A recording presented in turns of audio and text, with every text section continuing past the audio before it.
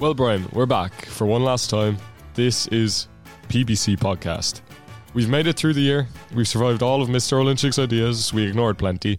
But sure, yeah, Brian, it's been a hell of a ride. Yes, Sam. It is a very sad day, of course. It's our last podcast. Our last podcast is the host's podcast. We'll have to pass on the reins next year. But then again, we might have to do an old Ronan McAuliffe on it. We might be back. We might not. Who knows? So, Sam, coming up on today's podcast, first of all, we have an interview with RT pundit Richie Sandler and, of course, Millwall and Ireland player. Of course. And then we go over to a slightly different piece, the pet peeves. Some of our own podcasters here talking about their little annoyances of daily life. Certainly, Sam. I sat down with them and had a good chat. Very passionate about their pet peeves. Then we go on to Rory talking about all things strange and wonderful. It's a great piece. You may know some facts that you didn't know before. You may indeed. And from there, you go to one of the highlights of the episode. Lions captain, many times capped for Ireland, extremely successful player with Munster, Peter O'Mahony, and of course former Pres boy, lest we forget. And we sat down with him, Brian. We had a brilliant chat with him. We did. We discussed obviously his Pres days, the Irish Grand Slam, and it was overall a great interview. And then moving on, Sam, we've got a bit of a strange one. Ronan McCarthy, obviously PBC podcaster, wrote a sketch, and I don't think I'll say any more. I think I'll leave the surprise for the sketch, so listen out for that. I think it can only speak for itself, really, Brian. I don't think we can do anything. Yeah. But yourself and I sat down with Connor and with special guest Stuart Gilbert to review all of TY, all the highlights, a few of the lowlights, everything in between. Yeah, it was definitely a great piece, so listen out to that. I think even specifically third year is going to fourth year next year. It's a great piece for them to kind of get an idea of what's to come. Yeah, definitely. There's a lot of tips and tricks in there for fourth year, so listen out to that.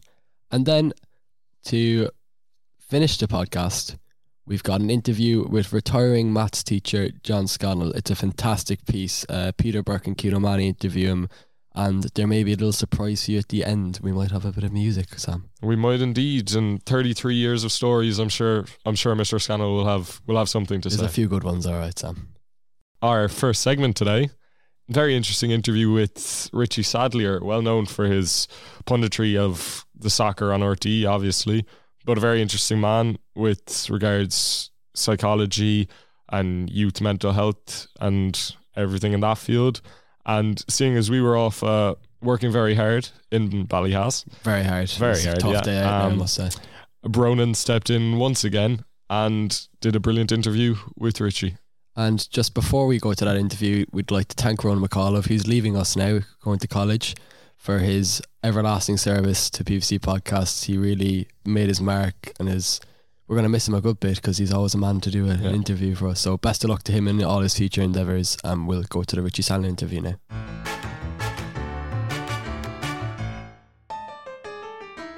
Hello and welcome to this week's big interview on the PPC podcast. We have Richard Sadlier, former Irish international soccer player who has 103 appearances with Millwall, 34 goals, former Leicester Celtic youth club as well, and was heavily involved with St. Pat's Athletics. Now, you may know him from his punditry during Champions League football on RT.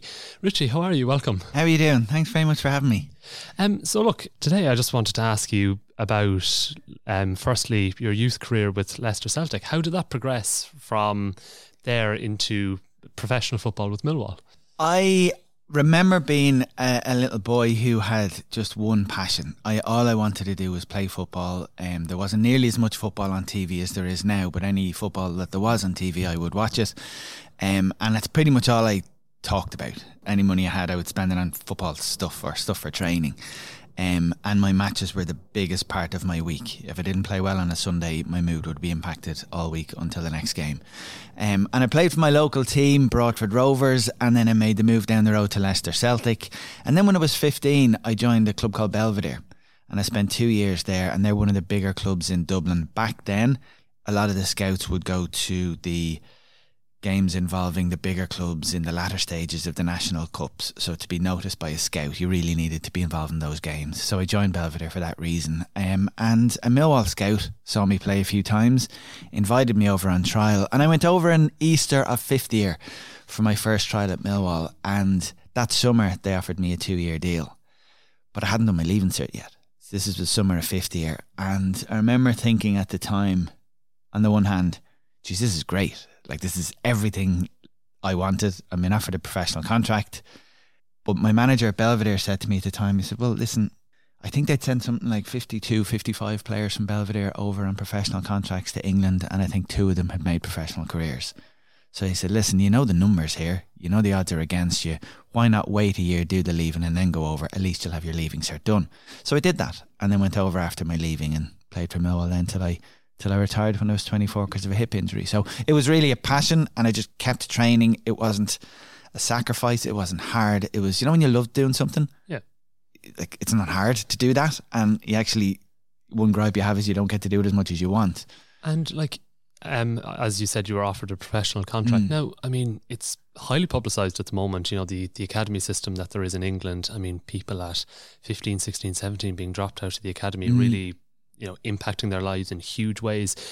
Did you find that as well then when you had your hip injury and had to retire? How did that impact you?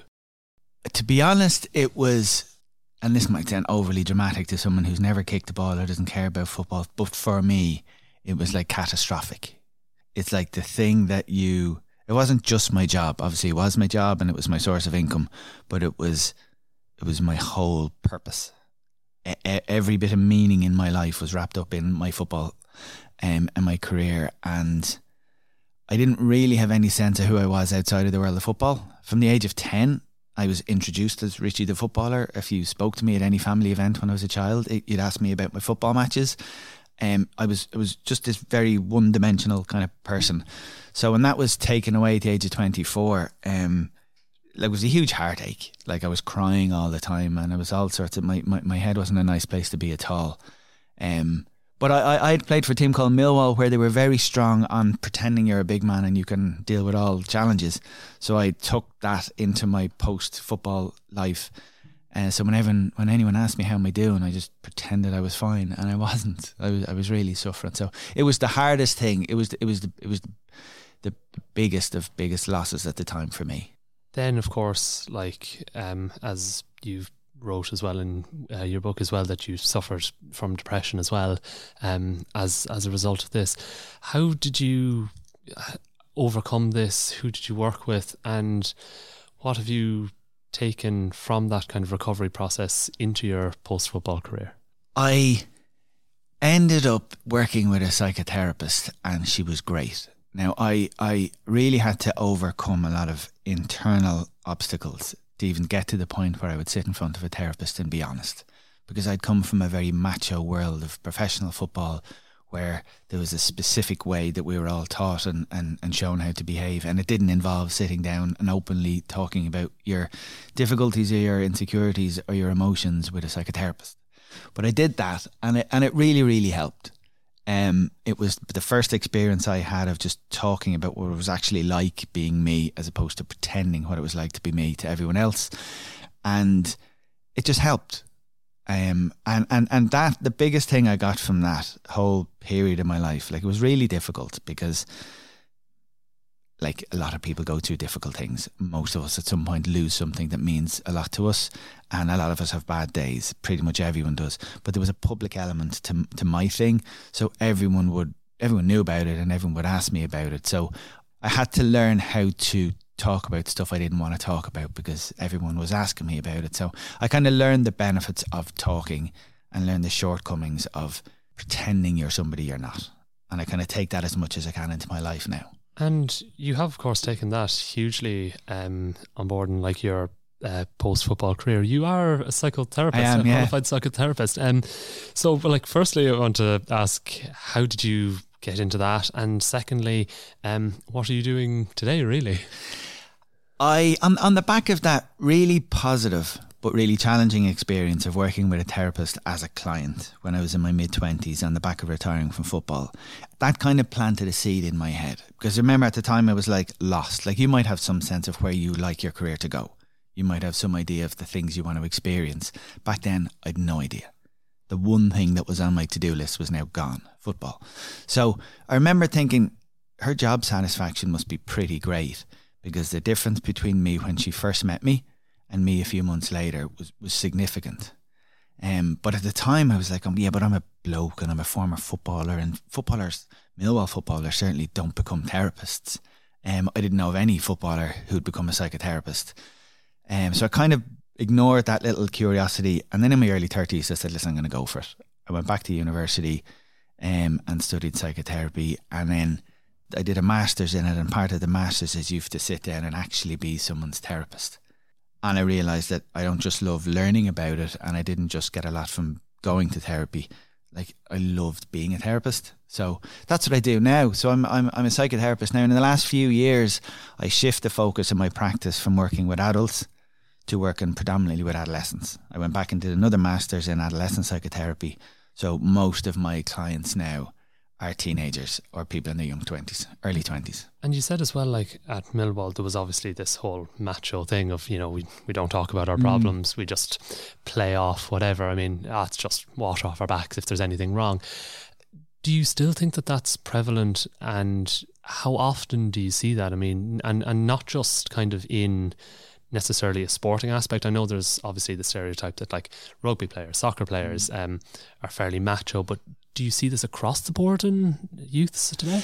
I think you're right. I think when we think of things like fronting up and pretending we're all things to all people, we tend to think that, lads particularly, or lads who are in team sports, or team sports that involve any kind of confrontation or physical activity or physical kind of challenges, you've got to front up and be the big man. But it's not just sports lads, and it's not just lads. Like, a lot of us of all ages, but young people in particular, and I see this all the time in my work, there's a kind of a conflict between how they really feel about themselves on the inside and how they present themselves to the world outside. And social media is an obvious example of this. We're all kind of putting out the best version of ourselves, or the image of ourselves that we'd like the world to see. But it's the same in social interactions as well. So a lot of the work I do with people, regardless of the circumstances or the challenges they're going through, it is just to support them to talk openly and honestly about actually their lives, because not a lot of us have the option or the wherewithal to do that with the people in our lives. And do you think it's becoming easier or harder for young men to talk about their problems? I mean, like, I know as a sixth year, there's things like online now, you might be aware of it. Like, you have people like Dr. Jordan Peterson, you have Andrew Tate, you have guys like that. And I mean, I know there's people that are listening that'll say, Andrew Tate, oh my God, pure rubbish. I hear a lot about him these days, yeah. But there's interesting, like there's a lot of kind of people that are first, second, third years, impressionable, young enough that will listen to this and take it on board. So, like, do you think that that's a major problem? Well, I think, first of all, to understand, like, it's been a while since you were in first or second or third year, but everyone who's at that age is in early adolescence, and you just know that your behaviour during childhood isn't going to wash anymore. You need to learn a new way to behave, and everyone's learning on the job as well. So everyone at that age is looking for influences and guidance on how to behave. And a lot of lads get it from their friends, and a lot of lads get it from their parents. But because the world of social media and the internet is so accessible, there's loads of online influences too. And I think rather than just dismiss Andrew Tate completely, I don't know enough about everything he's saying to give a kind of qualified view on him. But I could see the appeal of him to lads of that age. He's very, very wealthy. He's a sporting career behind him, which is successful. He's got a huge social media following. These are things that in a lot of homes they're valued as status or signs of status. So I can understand the appeal of someone like him, but I don't like using the word combat his influence, because that suggests he's got nothing worth hearing. But to some of the messages he's giving young lads, which are problematic to a lot of people, the best way to address that is you kind of sit down with all the young people and just explore what's being said, what they're taking on board, and what kind of influences they're receiving. Because I think open dialogue and meaty discussions with young people is a far better approach than just kind of finger wagging warnings or and just cancelling people as well and stuff like that. Yeah, I don't know if does that do a lot. Do you know what I mean? I think getting in and talking about stuff, even the stuff that's really uncomfortable or controversial or hard to articulate, that's the stuff that's really useful to speak about. And something that I guess is something that's quite prevalent in your career that you've talked about is the topic of toxic masculinity as well. Now, I guess that word is thrown around a lot. I wouldn't call it a buzzword, but I'd say that like it hasn't really been defined as such. So could you give us an idea of what toxic masculinity is? Do you know what? And it's really interesting. It comes up in a lot of the chats like this that I have. I don't think I've ever used that term. Really? I don't think I've ever gone into a school and said, I'm here to talk about that.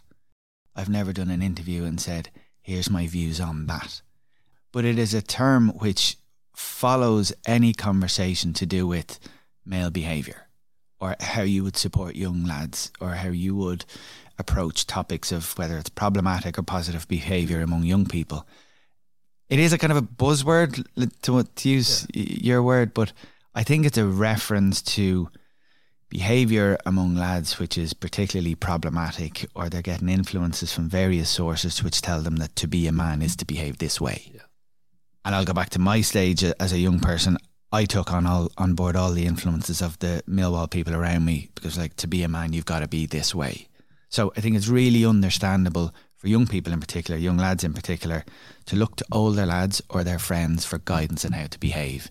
So really getting into discussions about what actually that should and could look like is really useful, rather than trying to pick apart what does that term mean, or where does it come from. Yeah, no, I do think like it's an interesting topic to look at, because I think the rise of social media has certainly contributed to it. I mean, you go onto TikTok or YouTube Shorts or anything and it's just covered in that sort of thing.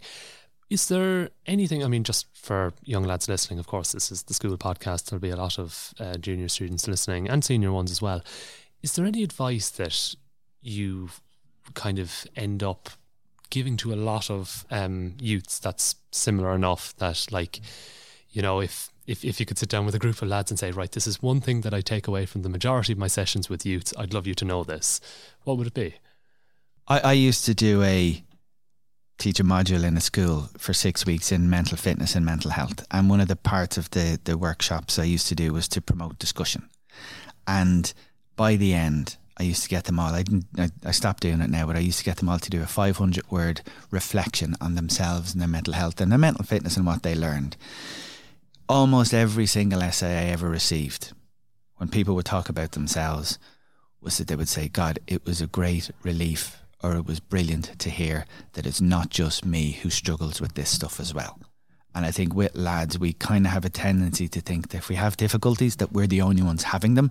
Because if you're in a social world where we don't talk openly about the stuff that bother us, you can be left to thinking, I'm the only one struggling here. I'm the only one getting this wrong. So I think it's to open up the reality that it's not just you. And if there are stuff that is you're struggling with, or you feel challenged by, or questions that you're grappling with that are personal or difficult, speak to somebody about them. Moving back again to your soccer career and all of that, you're doing a lot of punditry work. I've seen you on RTE as well with the Champions League. You might be aware of our very own Caoimhín Kelleher, who is off to Brentford, isn't he? He's a very, very exciting prospect.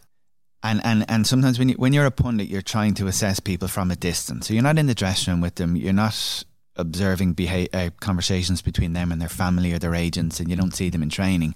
But from a distance, and what I hear from other people, I've never heard anyone say anything even mildly critical or negative about how he applies himself in training or how he lives his life. And when you see him on the pitch, I'm sure he's frustrated by the lack of first team action, but hopefully that will change soon. But in terms of ability and potential, like, he is one that we should allow ourselves to get fairly excited about. Yeah. And I mean, as Irish fans, like, I mean, we've Evan Ferguson coming up the line as well, Caoimhín Kelleher. I mean, when we played the French there only a couple of months ago, we did. Like, I was working on that match that night, and I honestly couldn't see beforehand a way in which we would beat them. Like, 3 months earlier, they were in a World Cup final, but the post-match discussions, we were talking about two incidents.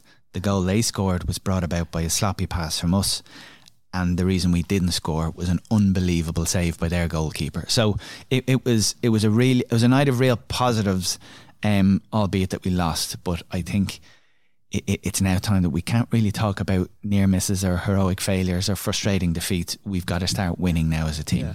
And I do think it's fantastic to be able to get excited again as an Irish fan in many ways. There's just one thing for young lads, right? I mean, I'm in sixth year at the moment, right?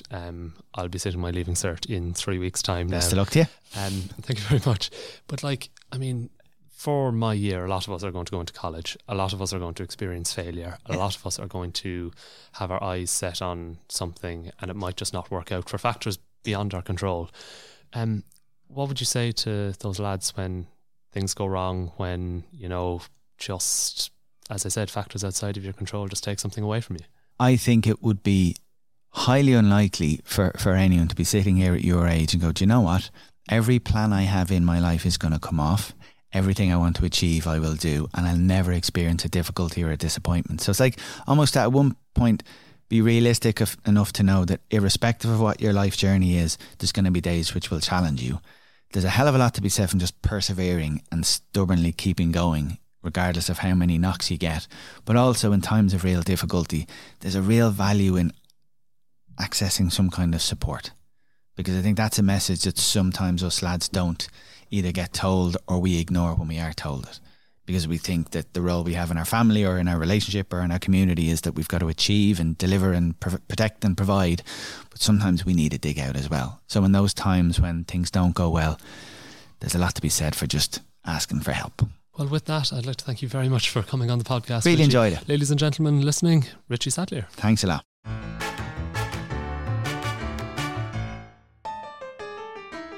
Brilliant interview there from Richie. Very solid advice. Thank you very much for coming into the studio and granting us that interview. Definitely, Brian. And from there now, we're going to move to the pet peeves. You sat down with a few of the lads to knock out the daily annoyances. I did. It was a very passionate piece, I would say, at least, Sam.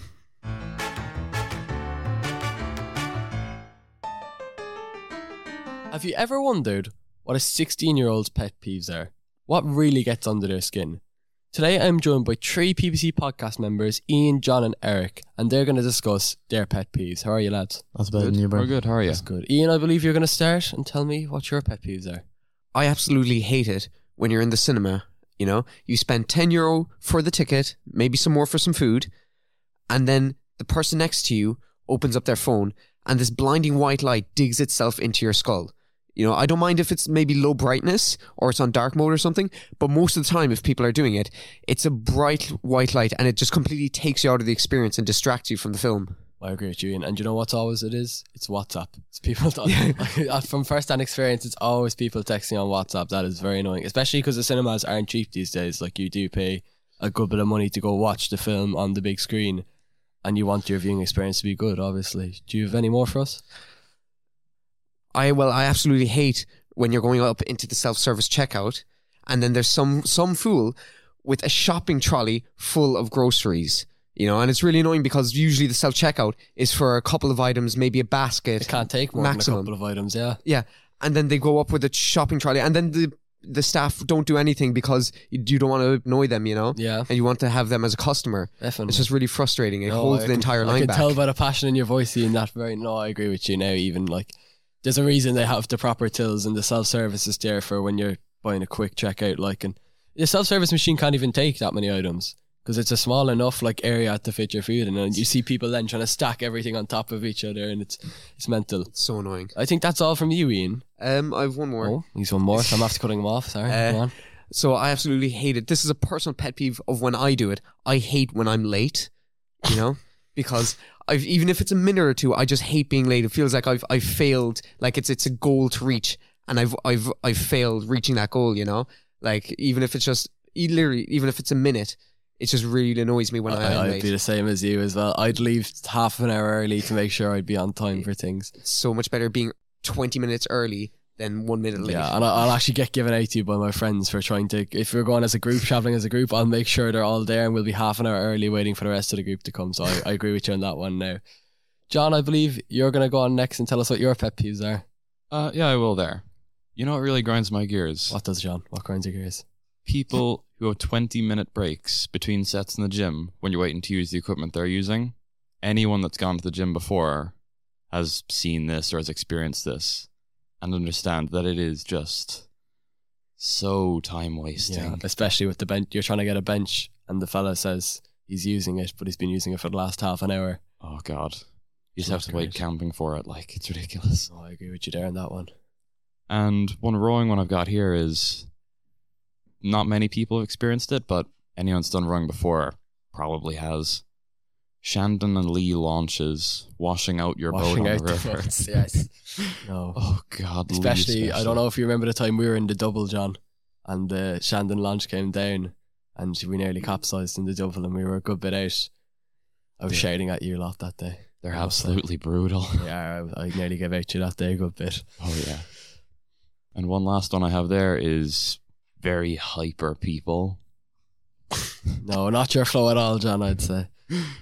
Very chilled out guy. I just kind of prefer quieter people myself. He looked at you, Ian, there when he said that. No comment. Swear, Ian. That's all from you. So, John, thanks very much for your pet peeves. Probably more specific ones than Ian's, but I think the people who know will know and will definitely agree. And Yeah. Eric's going to tell us what his pet peeves are. Yeah, so my first one would be lending something to someone and just never getting it back. For example, last Christmas exams, I remember giving a 6th year a pen and a calculator. Haven't seen those to this day. Oh, yeah, but I feel like you should have known that, Eric. I probably should have known that, but I was kind of hoping for a better For the outcome, to be best, honest. the good in people. Yeah, so if you're hearing it, like, I'd like to have my calculator back. Then second one would definitely be like people on a bus now, like, without their headphones on and playing like TikTok videos Volume. or like music even. Like, it's like, there's other people on the bus, it's not just you. Like, if it was only 3 of us now and you'd be sitting at the front, I don't care. But like, don't be sitting at the back when everyone's there. Have your headphones plugged out. Like, if you don't have your headphones with you, don't listen to something. If you think that's bad, I was on a train up to Dublin for 3 hours and the people in front of me were playing full stop and it was multiple phones playing different videos, full volume on the way up. Yeah, and then like friends show each other the videos then as well, like, and it's just it's a wrecker. Eric Leach, buy a pair of headphones. That's what you say. Yeah, exactly. And then my last one would be people driving up your bumper. Can't stand it. Like, it's just, if you're not driving the speed limit, that's your own issue. Like, but like, let's say now it's an 80 kilometer zone and we're going 80, like, that's it. Like, don't be driving up our bumper being like, come on, hurry it on, like, overtake us in that case. Like, if you want to hurry up our day now, like, or for example, even if we're driving up someone's bumper, like, it's not because, like, we are doing it on purpose, like, but yeah, it is kind of speed you up, but like, it's so annoying. Like, even for myself, like, now, and my dad's driving, like, I can see, like, just like, it's crazy. Like, just look in the mirror and you've got a car behind you, literally, like, you can't even see their headlights, they're that close. It's Nowhere to go, yeah. So Well, lads, thanks very much for those pet peeves. They were certainly passionate and very interesting. Thanks very much. thanks, Brent. Thank you, Brent.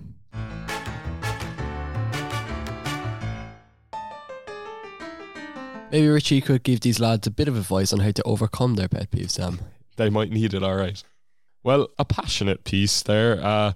Lots of things for society to work on, I'd say, Brian. Definitely. I had to get out of that room as quick as I can, Sam. I felt like it was going to turn on me very quickly. It felt like it could, all right. And now, Sam, lots of various IQ coming up with everything weird and wonderful. A lot of strange facts that I did not know before sitting down and listening to this piece. So with his final extravagant piece, who else but Rory O'Donoghue?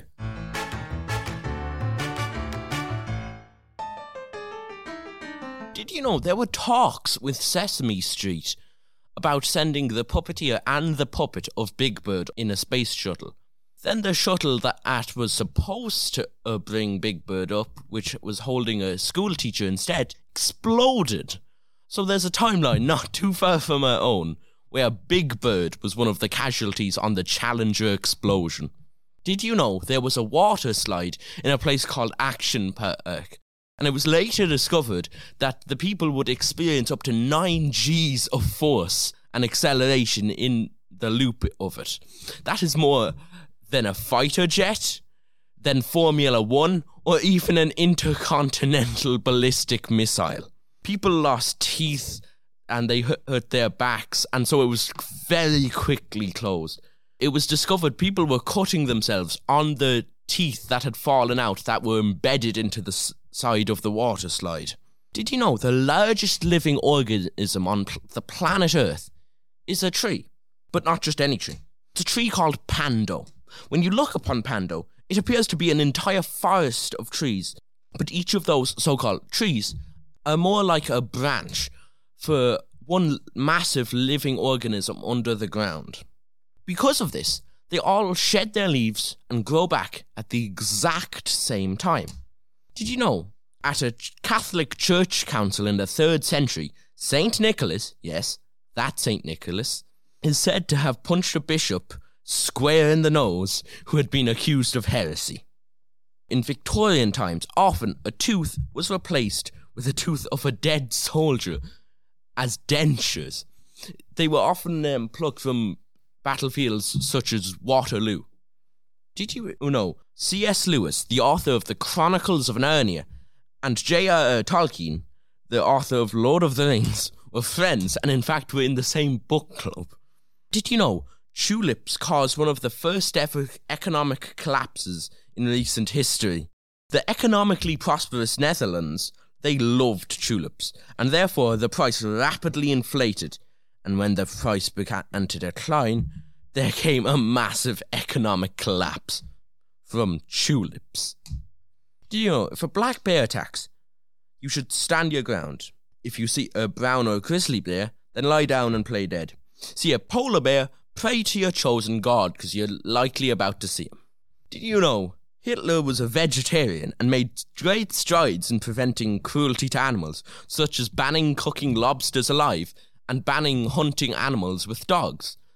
He showed no such kindness to people who opposed him. Thank you for listening. This was everything strange, mad and interesting.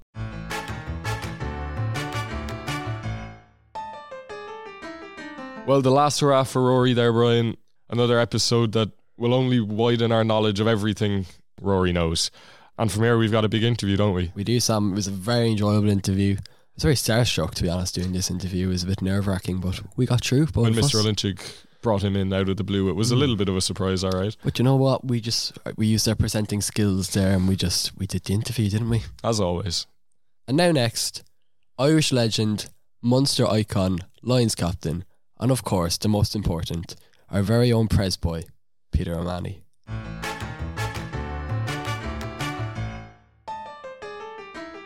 So, on this episode, we're delighted to be joined by former Pres student, Lions captain, capped dozens of times for Ireland, rugby legend Peter O'Mahony. Thank you so much for coming back to talk to us. And a less than obvious question to start. Peter, tell us about your love of gardening.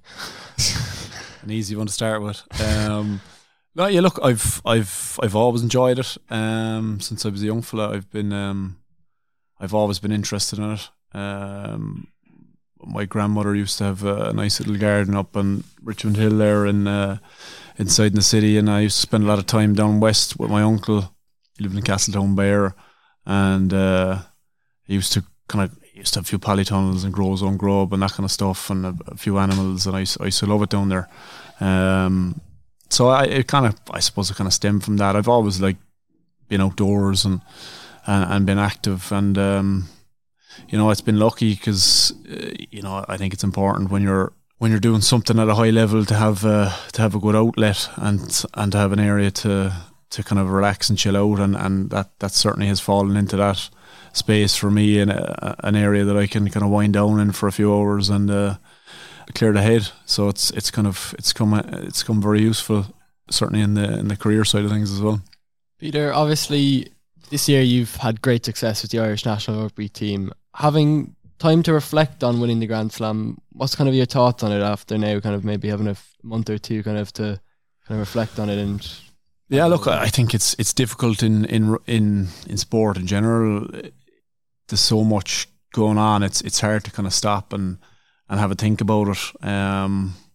Obviously hugely proud. It's something that we set out to do, and this group has been on a journey together for a good while now with Andy and the staff he is there. And we sat down this year and certainly said that it was a goal of ours to go and do it. And I think the most pleasing thing is the reaction from kids and people around the place. The lift that it's given people.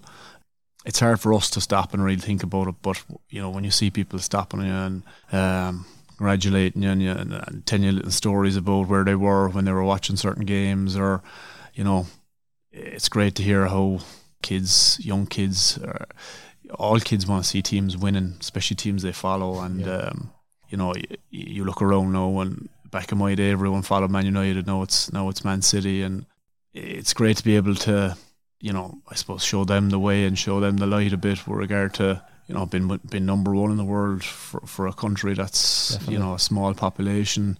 It's nice to give them I suppose a bit of a pathway to follow, which is great. Yeah, and do you think this kind of the recent success of Ireland and also the game of rugby has kind of improved maybe younger levels of rugby, like grassroots kind of clubs and stuff like that?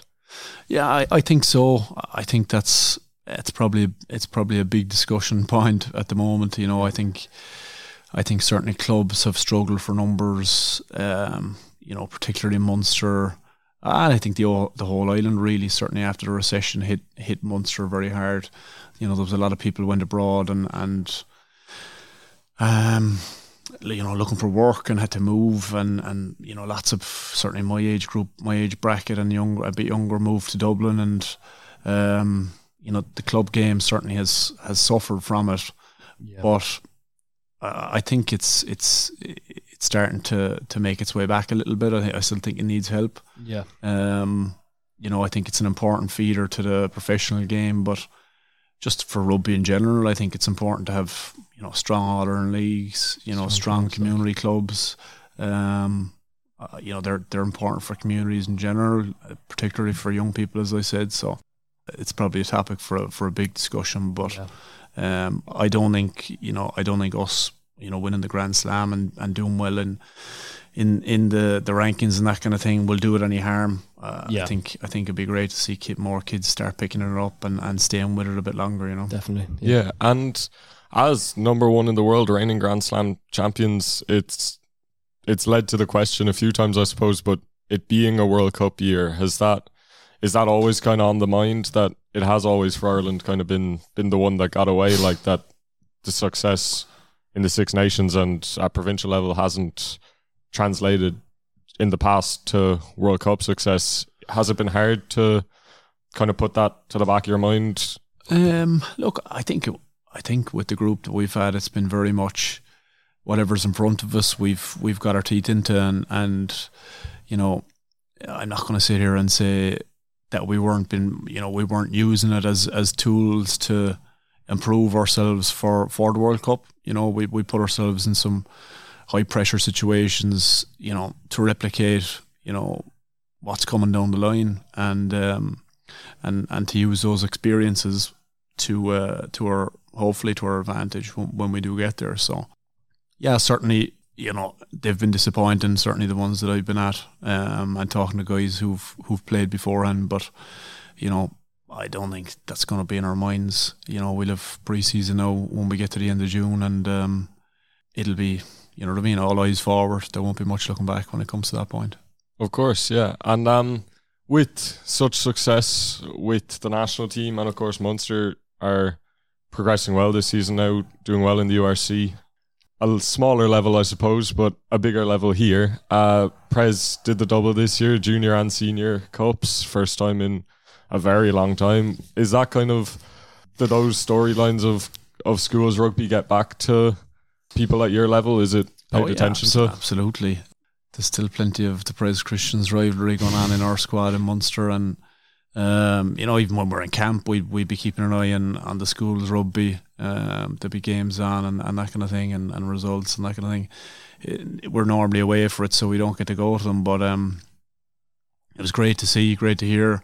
It's not often, as you said, you come across a double winning year, and it's credit to the guys, the staff and the school, obviously the players for the performances they're putting in. There's a lot of hard work goes into it.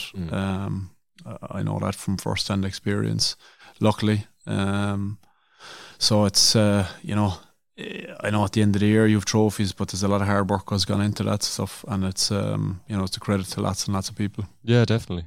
Peter, speaking of your first-hand experience with cup rugby and school rugby. Would you mind telling us a small bit about your winning season in 2007?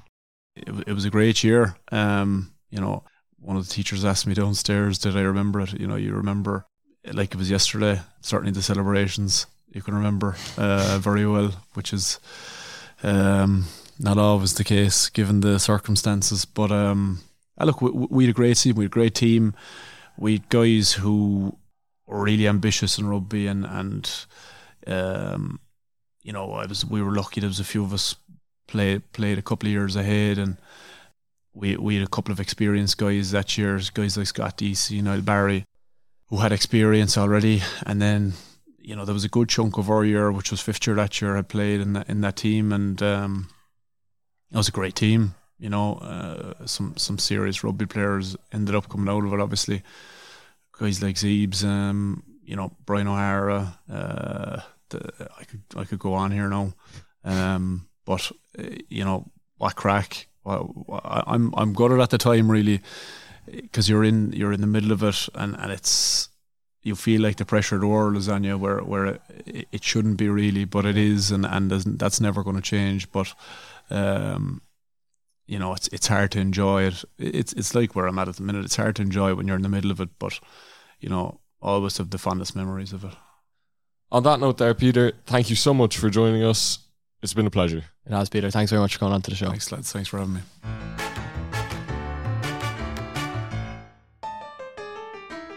Thanks again for Peter for giving up his own time to come in and do the interview. It was very, very nice to see him back in the school. Obviously a legend, both here and nationwide.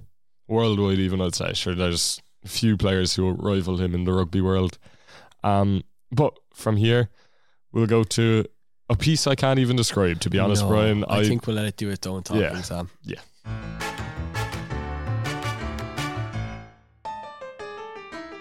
I believe in podcasting.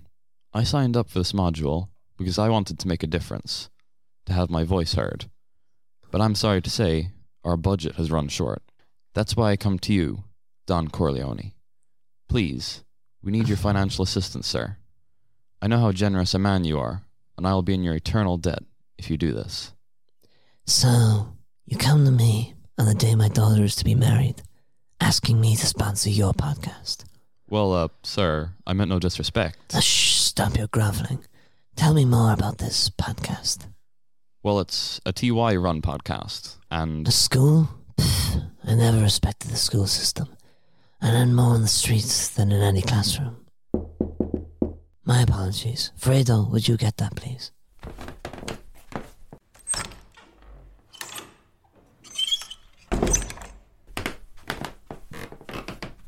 Good evening, Mr. Corleone. My name is Detective Benoit Blanc. I'm investigating the murder of the casino owner, Dan Churro. I was wondering if I could ask you a few questions. Should I go? No, that's all right, John. This could be a good learning experience for you. Something to tell the other podcasters about. So, where were you on the night of the 25th? I was at home, having dinner with my wife, children, and stepson. Well, isn't that sweet? Isn't that sweet, John? You a big family man, Mr. Corleone? A man who doesn't spend time with his family can never be a real man. It's interesting you say all this, Mr. Corleone, because I have 10 witnesses saying you were at one of Churro's casinos on that night. Well, isn't that interesting? May I see a list of the witnesses? Certainly. Ah, yes, I know these people. Clemenza? Yeah, boss. Take care of Detective Blanc, would you? Hey, what do you mean by that? Oi, put the gun down. Take it easy. Take it easy. Wait, no, please. Yeah! Oh, my God. Now, you see, if you ever come to my home on my childhood wedding day again and try to scam me out of my money, this will happen to you. Clemenza? Yeah, boss. Take care of the 10 people on this list, would you? Sure thing, boss. Oh, Fredo, do get that, would you?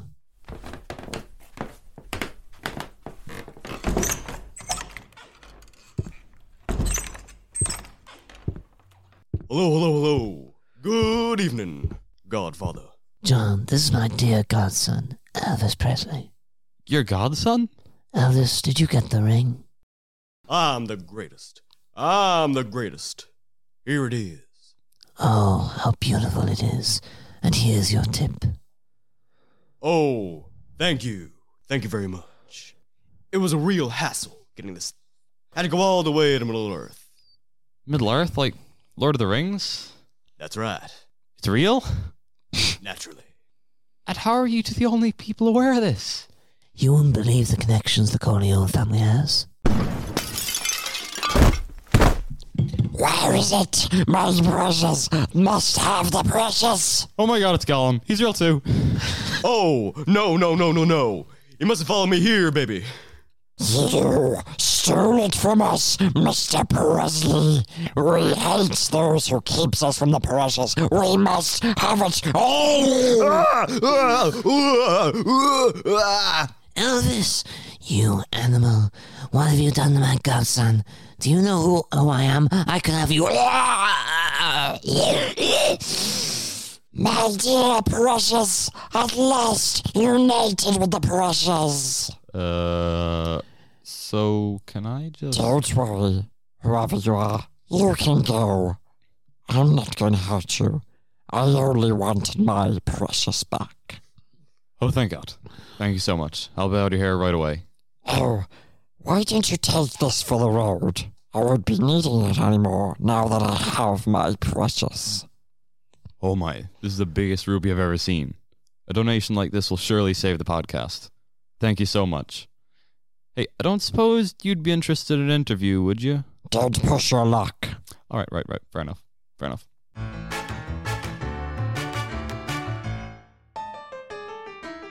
I don't think I even have words for that piece. I think it's best left where it is. I'd say just head down and plough on, to be honest, We'll Brian. just move on, Next up, we have yourself and I sat down. Great chat with... Fantastic chat. With Connor and with very, very special guest, Stuart Gilbert, for a little review of TY.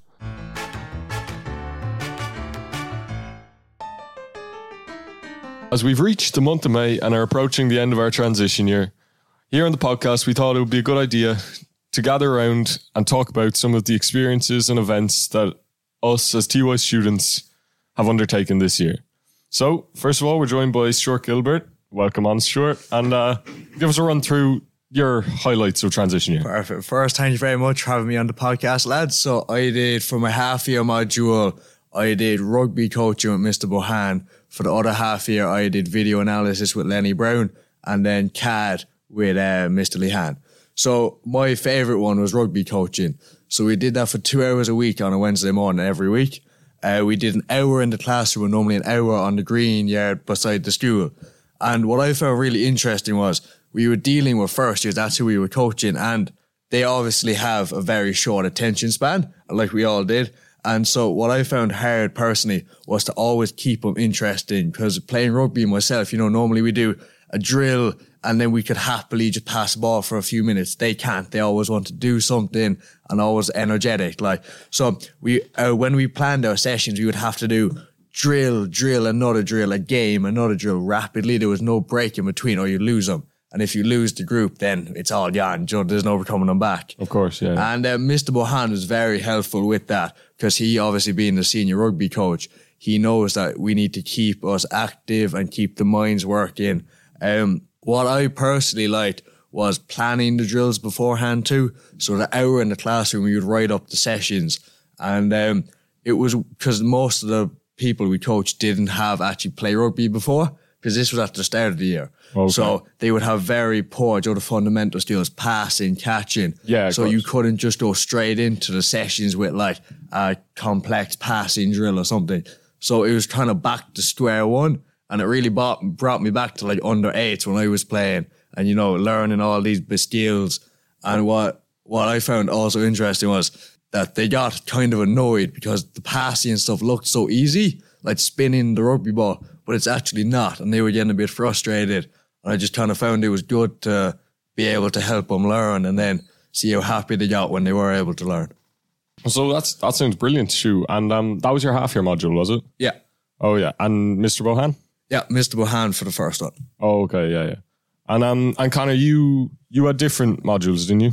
I did the sports analysis as well as Stu, but then for the second half of the year I did the ICDL module. It's an international computer driving license, meaning that we took tests for the last half of the year, so things like online essentials, computer essentials, PowerPoint skills, Microsoft Word skills. So it's basically just something that you get a certificate for to prove that you know how to use a computer. But I found it quite interesting because these tests, you could study for them. You have to get 75% to pass every test. So there was a bit of work involved in it. Of course, yeah. So if you complete 4 tests, you get a certificate at the end of it. So I think it was a great module. Which teacher was that? It's Mr. O'Keefe. Oh, Mr. O'Keefe, yeah. And Brian, what did you do again? So I did the barista course. I obviously did the podcasting. I also did the video analysis course, same as the lads. I found the barista course very interesting as a coffee enthusiast myself, and we did it down in Café de Pêche with Humphrey Porter and Trinette as well. They're obviously the owners of Café de Pêche, and they've just a great kind of vast experience of coffee almost. And it's not, you kind of take it for granted drinking your cup of coffee, and they explain like how much goes into just a cup of coffee, whereas the beans, if the grind is off, it's going to be wrong. If you pour the shot wrong, if the milk isn't properly done, there's so much into it. And obviously we learned how to make the coffees, we learned how to make cappuccinos, we learned how to make flat whites and lattes, which is also something you would think it would be very easy to make a cappuccino. And I've spilled a lot of milk over the past few weeks over the floor. We also did kind of food in that. So Humphrey kind of took the food classes and he'd show us how to make stuff like sushi, but and like poke bowls. But Humphrey has a very kind of different outlook on food. He likes adding twists and stuff to it. So there was like in my sushi, for example, I put chicken into it, and obviously sushi is raw fish, of course. So it was chicken and rice pulled into the sushi roll, the seaweed, and it was lovely. And the poke bowl as well. It was all flavor. He's a big man of flavor, and obviously we have to do the test now next Wednesday to get our certificate in the barista course, which is obviously unbelievable to have on a CV like that. You're trained in a barista. And so it's been very enjoyable learning coffee as a coffee drinker and someone who would have a cup of coffee every day.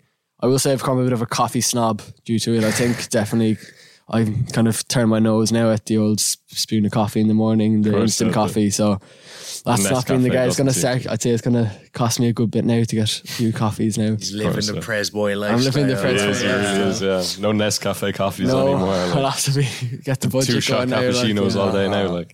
And Sam, you did life saving, didn't you? I did indeed. Yeah. So what was that like? It was really good actually. That was my half year module.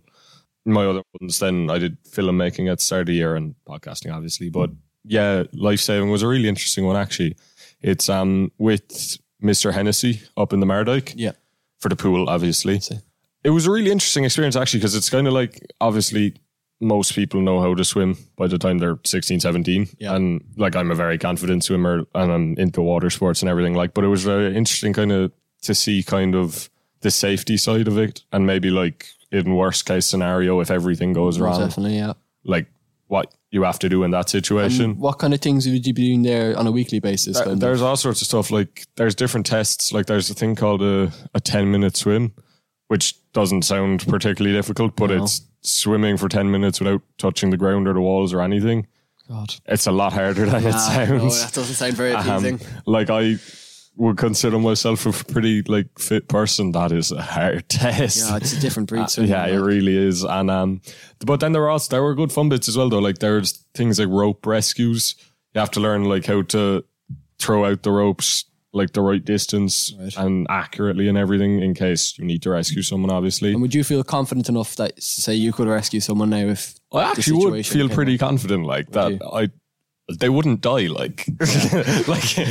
they might not be in the best shape but I feel I keep always, but no, I'd be pretty confident but there's other bits as well then there's just learning kind of that's called towing where it's if someone's unconscious how you get them back in and everything but Yeah, it was really interesting actually. And would it be something you're interested for, maybe the summer job or something? Yeah, Lifeguarding? it's a good kind of qualification for Good the thing to summer. have it, 'cause, right, yeah. exactly. That you get. Sorry, I forgot as well. We're doing tests actually at the moment Right. that will get like certified if you pass the tests. Brilliant. And that's a big like certification for different like, yeah, you know, like I think the modules we did this year definitely with certifications were very big, like, because obviously all of us are going to try get summer jobs and stuff like that now, and they're handy to have on the CV, like, of course, yeah, that they're the kind of things that like we're kind of starting to think about CVs and things and what looks good on a CV, like, so. And that's kind of, I think, what fourth year is about as well. I know you'd agree with me, Connor, kind of the CVs and stuff like that, and having a plan kind of, and Yeah, of kind of course. maturing. That's really the point of it, to kind of prepare you for life after school. We did work experience, of course. But lads, I want to propose a question to you all. We can all agree TY has been a great year, but what was your highlight of the year? Is that what you used to? Yeah, so my highlight of the year, see, when I went into TY, I wanted to try a bit of everything. So I signed up to the PresLink TY Awards night. You were kind of known as the everyman for I a know, while. So you're people getting are called out for different things, like I know. Sat here and there as well. Cancer, but we won't go about that. Didn't go to class for about 3 months there in the middle. Yeah, the amount of physics class I've missed, just trust me, the summer exam's going to tell you all about that. Mr. Land doesn't know your name. Nah, doesn't even know I'm in his class. And then when you pulled out for a podcast, so happy days. But I know me and Sam were both in PresLink. Yeah, we were. And I just, to be honest, seeing some of and hearing about it, it was humbling in definitely the slightest way you could put it. Oh, because, it really was. you know, we, especially us going to a private school and paying whoever so much to go here a year, and then you see these kids that have to walk 2 hours for school in the morning, and then they have to come home, walk another 2 hours, and then work on a farm or make dinner and all that. And it's really just, you know, we all, get a bus onto school, or the mother or the father drops us in, and then they're there walking 2 hours at 6 a.m. in the morning. And it's, just really humbling, to be honest, at how lucky we are to be in the circumstances we have. I'm sure I remember there was one day there we were bagpacking in Duns, and like we were all getting bored and everything after 2 hours or something. And like Miss Galan turned around to us and said like, oh, sure, they haven't even walked to school yet after this long. And we were all just like, made us all yeah, we were all like, well, it's low with there, it. definitely. I know, but pack some more bags. Go back to 2 more bags, lads, come on. And we met with 2 brothers from Ghana. Oh yeah, we did, of course. Brother Godfrey and brother Laverius. And I remember the first time we met them, they were both in like thick, heavy jackets. Yeah, and we were there in our shirts. Yeah, it was like 16 degrees. Yeah, so, you know, we were loving life, roasting. Yeah. And I was chatting to brother Laverius. I was like, what's with the jacket? Are you not warm? And he goes, no, sure, normally at night it might be 35, 40 degrees. Yeah, I'm course, like, at night? At night, what? It wouldn't get to 40 degrees if you added them all up for a week. Yeah, exactly. But yeah, they told us a lot about where the money we fundraise is actually going. Yeah. And it's going to not even just the schools, but food as well. Yeah. Because a lot of these kids wouldn't be able to, you know, have 3 meals a day. And you need proteins and carbs, you know, to help the mind work. I think it's also good to see, you know, there'd be a lot of fundraising go on all the time. But it's also nice to like see and hear firsthand where the money that you're fundraising as a school or as a year is going. You know, I think that was a nice experience for you to have. Yeah, exactly. Sure, it's all good to fundraise £5 each for 600 students and then go, well, we're done. Yeah, we're done. But then it was kind of, we actually show you where the money's going, and you can tell. I think you kind of understand the importance more of collecting for charities and stuff, both of you. Yeah, like it's nice to see where the €2 every black and white day actually goes towards, like, and like where our €5 for the PresLink quiz, like for sure for the last 3 years we've all just handed it up and said, yeah, whatever, like it's not a big deal, like, but sure, it's very interesting to see that like it is a big deal to someone, like, so yeah, it's very good. What about you, Brian? Highlights? Anything in particular? I must say, and I know it's going to be a bit cringy here on the podcast saying this now, but the podcast is the highlight. It's definitely been my highlight this year. I think I've been able, since the start of the year, to fully immerse myself in it. And I think I've learned a lot of skills, even obviously the interviews we've done with like have been unbelievable. There's people we've been able to speak to, and even sound engineering is something I taught myself over the past. Like I was always kind of dipped in it, but I've been kind of, I feel like I understand. I could comfortably go in somewhere and sound engineer something now, even though it might take me a while. Stuart's laughing at me here now. Yeah, Stuart's laughing after the tech issues 10 minutes this to set morning. up this morning. We had a few technical difficulties, but definitely the podcasting. I also think, even I was always a confident speaker, but I think my speaking is even come on this year where I'm now able to, even if I might not know the person, I'm able to conversate with them and I'm not worried about things. Obviously the camaraderie of it is great, where you're meeting every week and you're trying to come up with new ideas for the show and this and that. And I think the podcasting has definitely been a highlight for me. It's something I've been very passionate about this year, and I think I'll miss it a lot next year. Definitely. Yeah, I'd actually have to agree with you. It's like, it's been a very interesting experience actually, and like just like sure the people we've met, like Micheál Martin and Peter O'Mahony last week, Peter O'Mahony, that's coming out soon. Yeah, it's not out yet, Brian. But no, sure, it's been very interesting, and just like you said, like I've always considered myself like confident speaking and everything, but it's been interesting. Just it's a different type of speaking, kind of thinking on the spot and like having to have your wits about you a bit. Like I think it was nice as well to see the improvement from the first episode to the most recent. You can even in everyone on the podcast, like, definitely, from the first day we came in to now, people have ideas, people want to do things, like people are volunteering, they're much more comfortable speaking, they kind of know what's going on, they're kind of clued in when they get in there and stuff like that. I think it's just been a great experience for everyone involved in it. Yeah, everyone's come on leaps and bounds since the start of it. Yeah. And many scrapped projects that we've been through, but will we ever see the albums? No. What's been your highlight, Connor? Obviously you put the question to us, so. Yeah, I mean, I'd have to say the Barcelona trip that we went on in April. Of course, yeah. Forgot about that one. It was a brilliant couple of days. Stuart was there with me, of course. But yeah, we did loads. So we were staying in Salou, but we did city tours in Barcelona. We went on a tour of Montserrat. We saw Barcelona Stadium, the Camp Nou. There was just so much to it. We got to see so much of Spain. It was just a brilliant trip.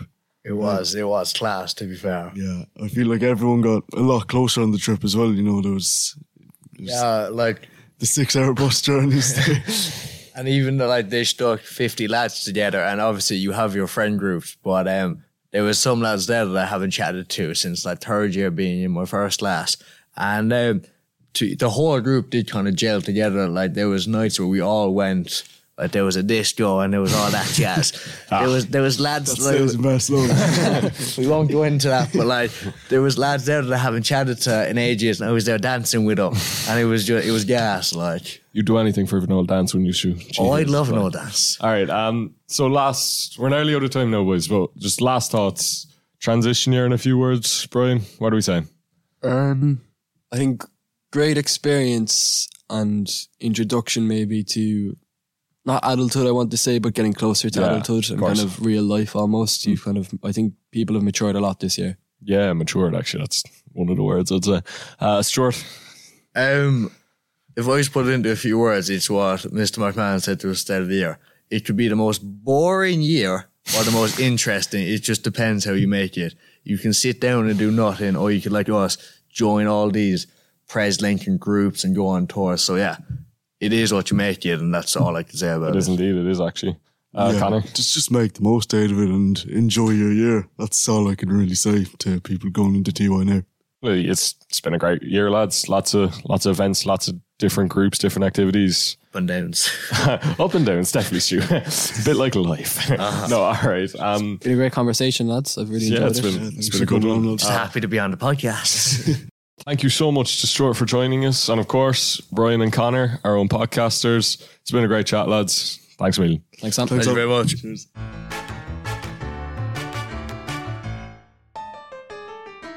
Thanks you so much to Stuart and Connor for joining us, and of course you, Sam. It was a fantastic chat, really. It's been a great year, and it was very nice to look back on the year and as a whole just give all our opinions on it. Definitely, yeah. And now to round out the year, round out our time as podcast hosts, it's nearly over. We have a very important piece. Mr. John Scannell, teacher here for 33 years, is retiring this year. He sat down with Peter Burke and Cian O'Mahony to discuss his time in Pres and his lasting memories.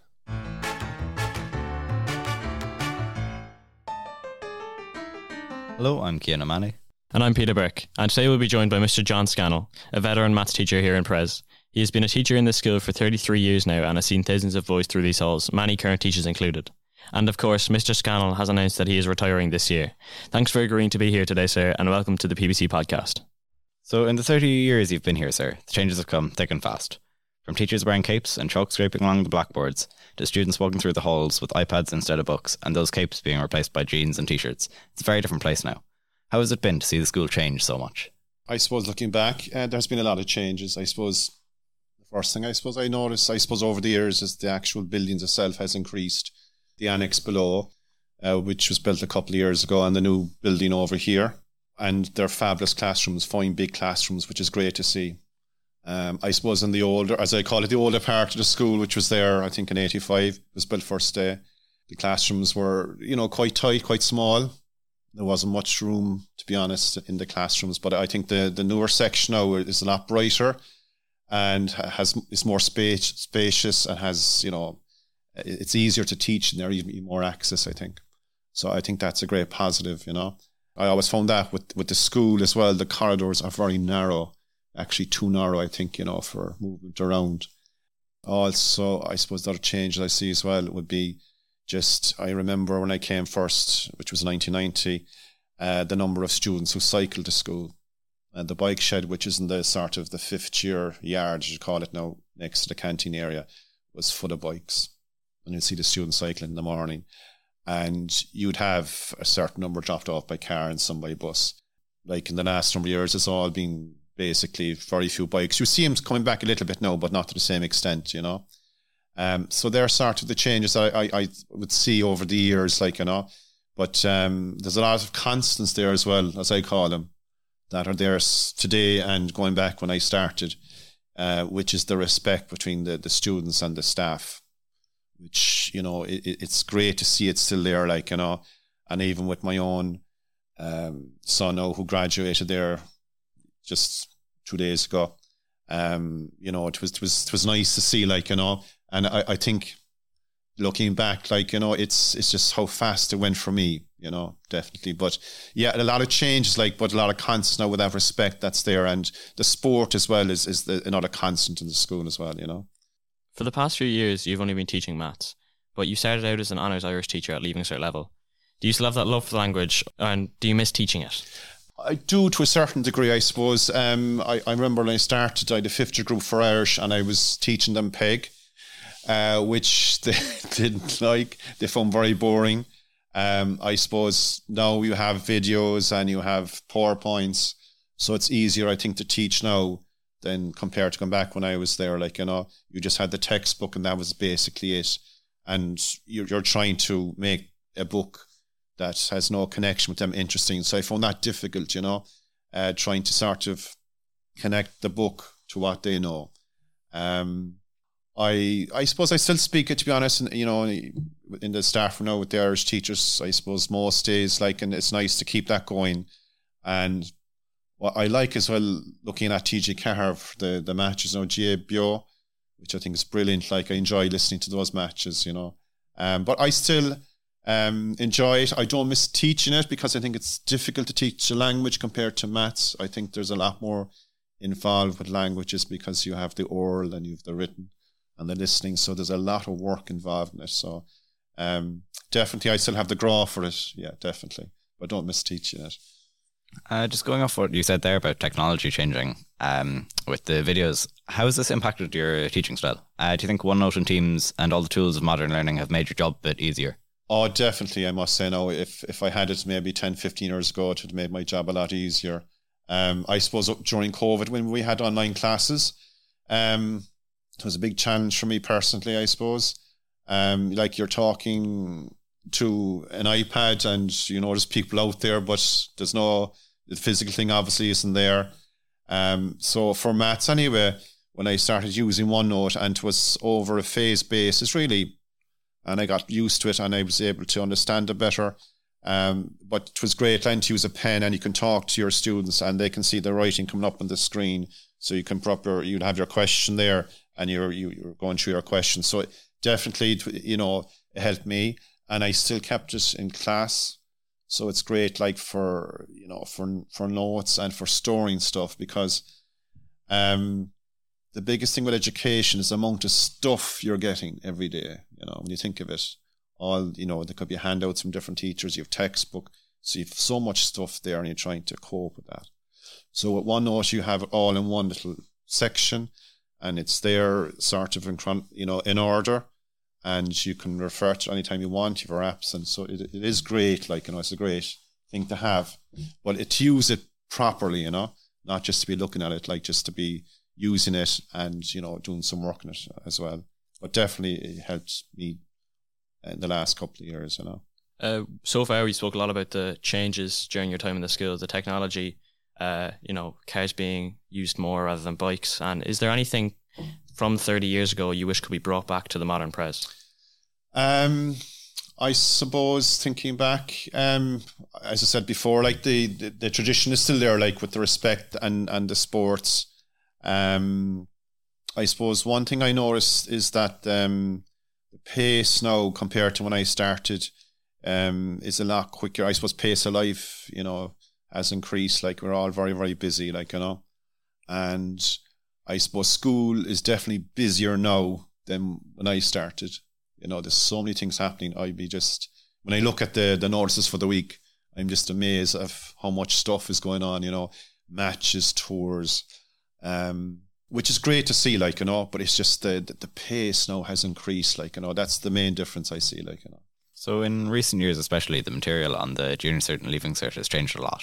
Do you think the changes have made the subject easier to teach, or are they unnecessary? I think with maths anyway, project maths, which came in, good few years ago now at this stage, it took a while to get used to be honest. I still think the course is too long for maths at junior cycle and senior cycle. That's the main thing I think they need to change.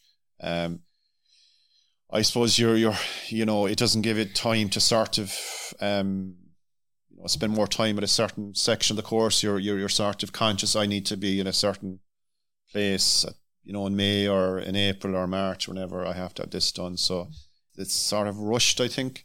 I think if they shorten the course, give you a bit more breathing space, and, I think projects would be great. I know you have CBAs, but I think there's pressure with those as well. There's a time pressure there.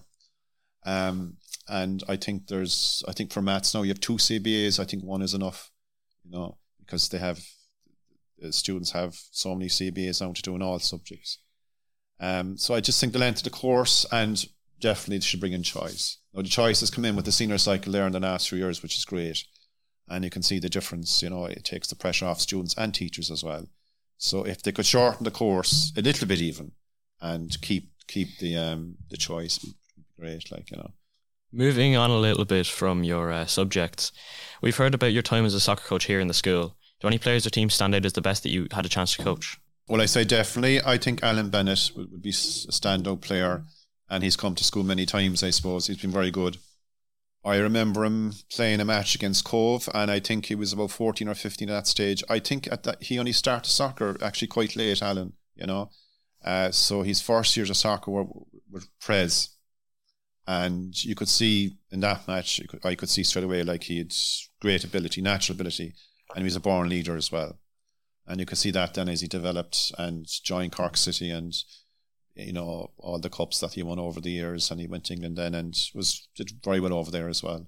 So he'd be the standout player, definitely, So COVID has had a huge impact on the academic and the non-academic aspects of the school as well. As life in the school is slowly returning to normal, do you think there's some things that will never be the same, and is it a good thing? With COVID, I suppose, there was sort of, we all came to a full stop, and I suppose it gave us time to reflect.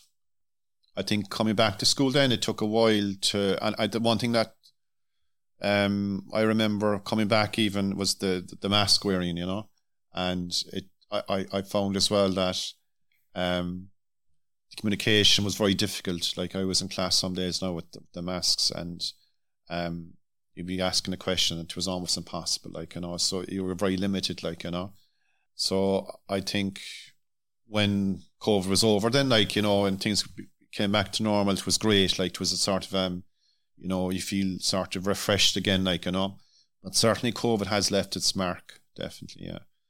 You said that during COVID we came to a bit of a full stop. Yeah. And we've been told that you started learning the piano. Given that you're only in your 50s, how do you plan to spend your time in retirement? Well, hopefully now to keep with that and get some lessons.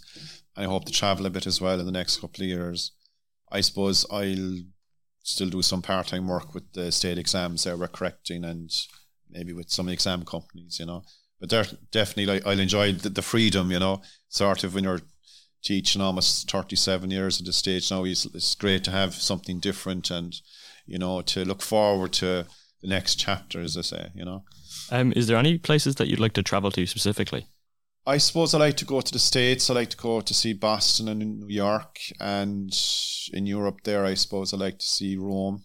They'd be sort of places I like to see now. We heard that you're looking forward to seeing some live music in the future. Is there anybody that you'd love to see in person? I suppose a lot of the 80 bands now, I suppose I'd have a great interest in, I suppose there's one person now who's actually dead. He was the lead singer with New Order. Well, sorry, he was with Joy Division, I suppose. Ian Curtis, a fabulous character. If he was alive today, I'd like to sort of meet him, So you mentioned your love for New Order. Is there any song in particular that you feel any personal attachment to? Well, I suppose the one song that comes to mind really is the song Love Will Tear Us Apart, which is a very famous song.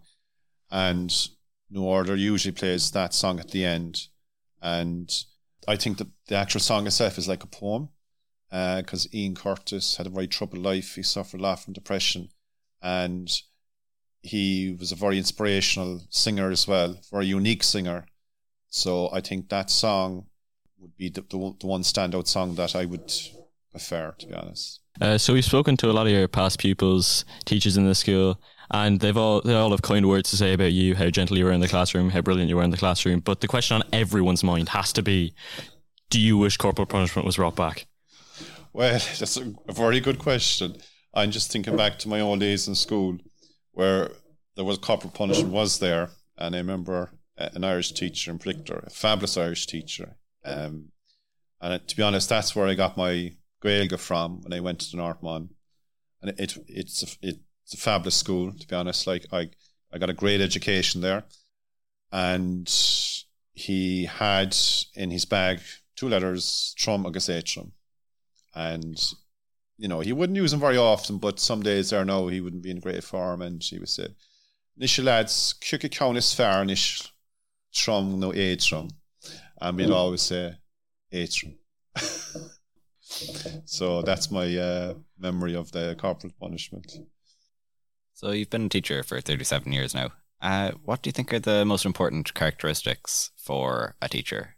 I suppose the number one has to be patience. You have to have that really to last 37 years.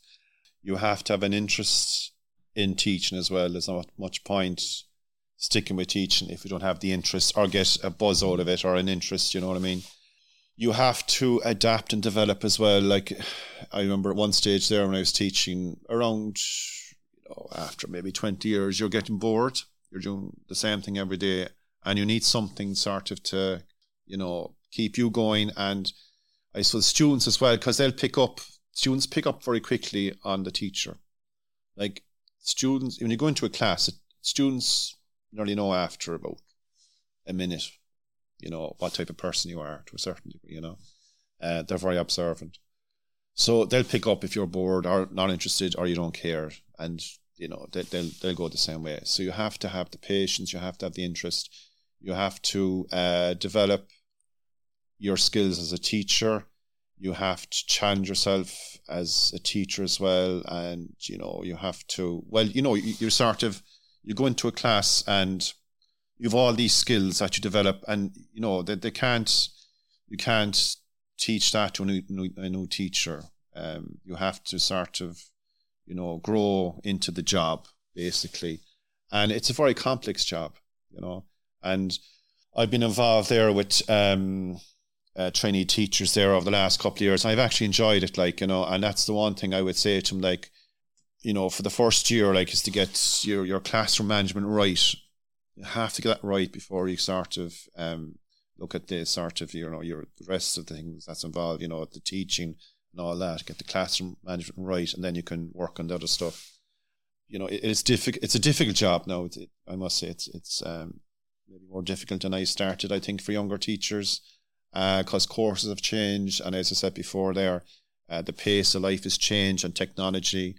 So it is a difficult job, and I suppose there's so many things happening in the world as well, and you have a lot of other things as well, and you have to keep that in mind when you're in class, that you're teaching a class, and some students are with you and some could have different problems. They could have personal problems, family problems, and you have to respect that. It's not just I have to get my Pythagoras theorem done today. This idea, like, you have to sort of go outside the box, really. You have to do that, like, I think, as a teacher.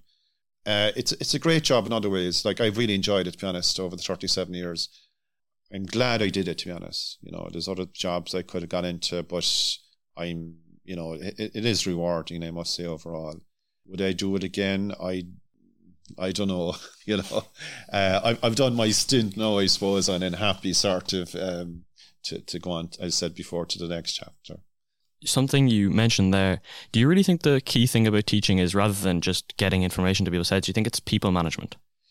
Yeah, you have to know your class. You have to have an interest in your class. If you go into a class and you're just looking at 25 students there, and if your objective is, I need to get this stuff taught to them, and they have to be able to reproduce, or they have to get whatever percentage, I know you have to, that's part of the job, but I think you have to get to know the students as well, have an interest in what they're doing, sports, etc. And, ask them other things, apart from the obvious, you understand this question, you have to say, that was a great match yesterday, what do you think of that, lads? Or are you looking forward to the weekend?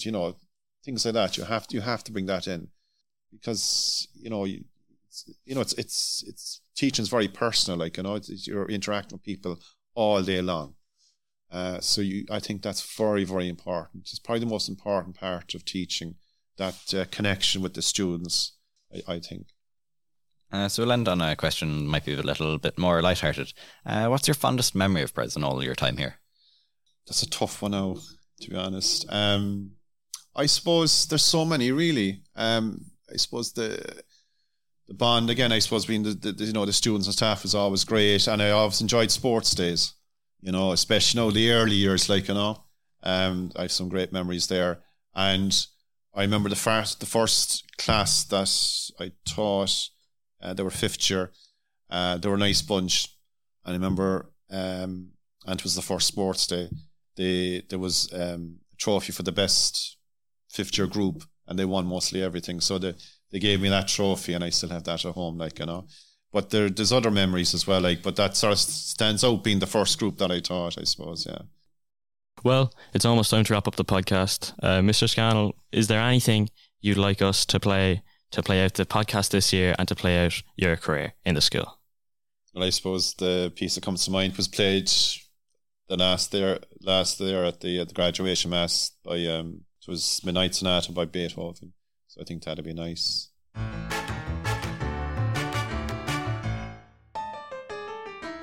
Wow, what a career, Sam. We're not just finished with Mr. Scannell yet. We've got a few people to thank. First of all of the contributors who've come on this year, from Pres, outside of Pres, they've really helped bring this podcast along, so a big thank you to them.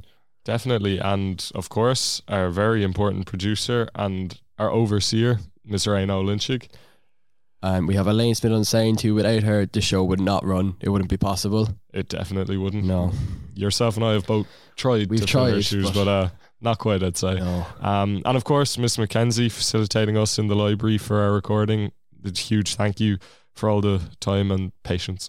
We'd also like to thank school management again for facilitating this podcast. It would not be possible without them. It wouldn't. And then just two last names to Mr. Jordan for all the help with everything around the school that we've needed, and then George Hook, our mentor. From the start of the year. Yeah, George Hook definitely had a big influence on us, and he definitely taught us how to use our voices for a podcast, really, and he was a great help at the start of the year to get the show up and running. So finally, we want to thank, of course, all the podcasters who've taken part in the module this year. I'm Cian O'Mahony. I'm Ronan McCarthy. I'm Conor Buckley. I'm Darragh O'Brien. I'm Mick McCarthy. And I'm Peter Burke. I'm Stuart Daly. I'm John J. Neville. I'm Ian Crowley. Ich bin Eric Leach. I am the incredible history nerd, Virgil O'Donoghue. So we're going to finish off now with Mr. Scannell playing us out. But just before we do, we'd just like to thank all of our listeners. It's been a pleasure hosting this year. Sam, it's been a pleasure hosting with you. Indeed. Well, I've been Sam. I've been Brian. Thanks for listening. And one last time. Let me get in the zone now. Bye for now.